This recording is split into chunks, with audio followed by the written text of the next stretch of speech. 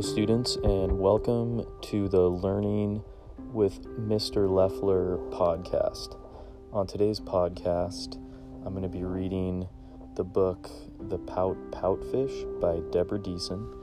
And for today's lesson, I'm going to try to read with expression. So this is something you can try when you're reading at home by yourself or to a friend or parent.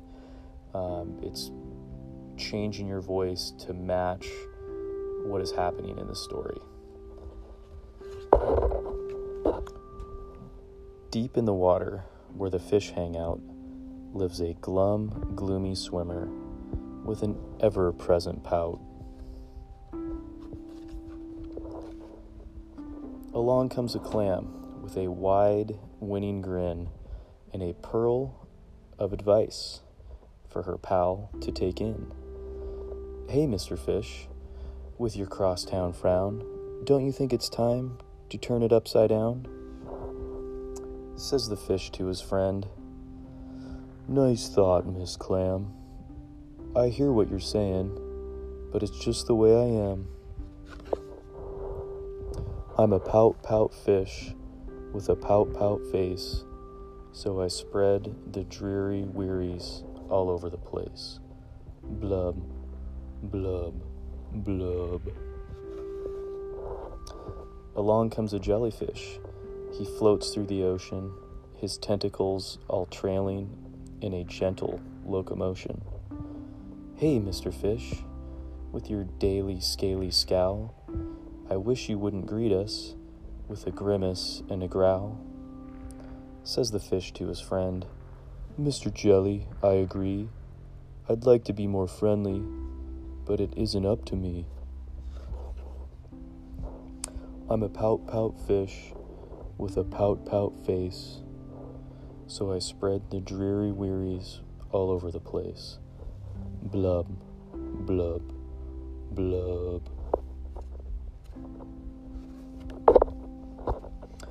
I'm a pout-pout fish with a pout-pout face, so I spread the dreary wearies all over the place.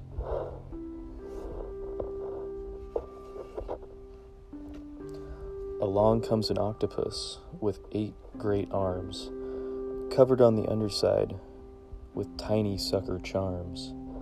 "Hey, Mr. Fish, let me tell you straight, your hulky, bulky sulking is an unattractive trait."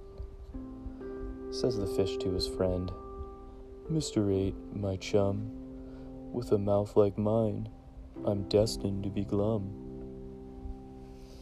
I'm a pout-pout fish with a pout-pout face, so I spread the dreary wearies all over the place. Blub, blub, blub." Now along comes a fish with a silent silver shimmer the gang has never seen before, this bright and brilliant swimmer. She approaches Mr. Fish, but instead of saying hey, she plants a kiss upon his pout, and then she swims away. Mr. Fish is most astounded. Mr. Fish is just aghast. He is stone-faced like a statue. Then he blinks and speaks at last. "My friends," says Mr. Fish, "I should have known all along. I thought that I was pouty, but it turns out I was wrong. I'm a kiss-kiss fish with a kiss-kiss face for spreading cheery cheeries all over the place. So I'll smooch, smooch, smooch, smooch, and smooch."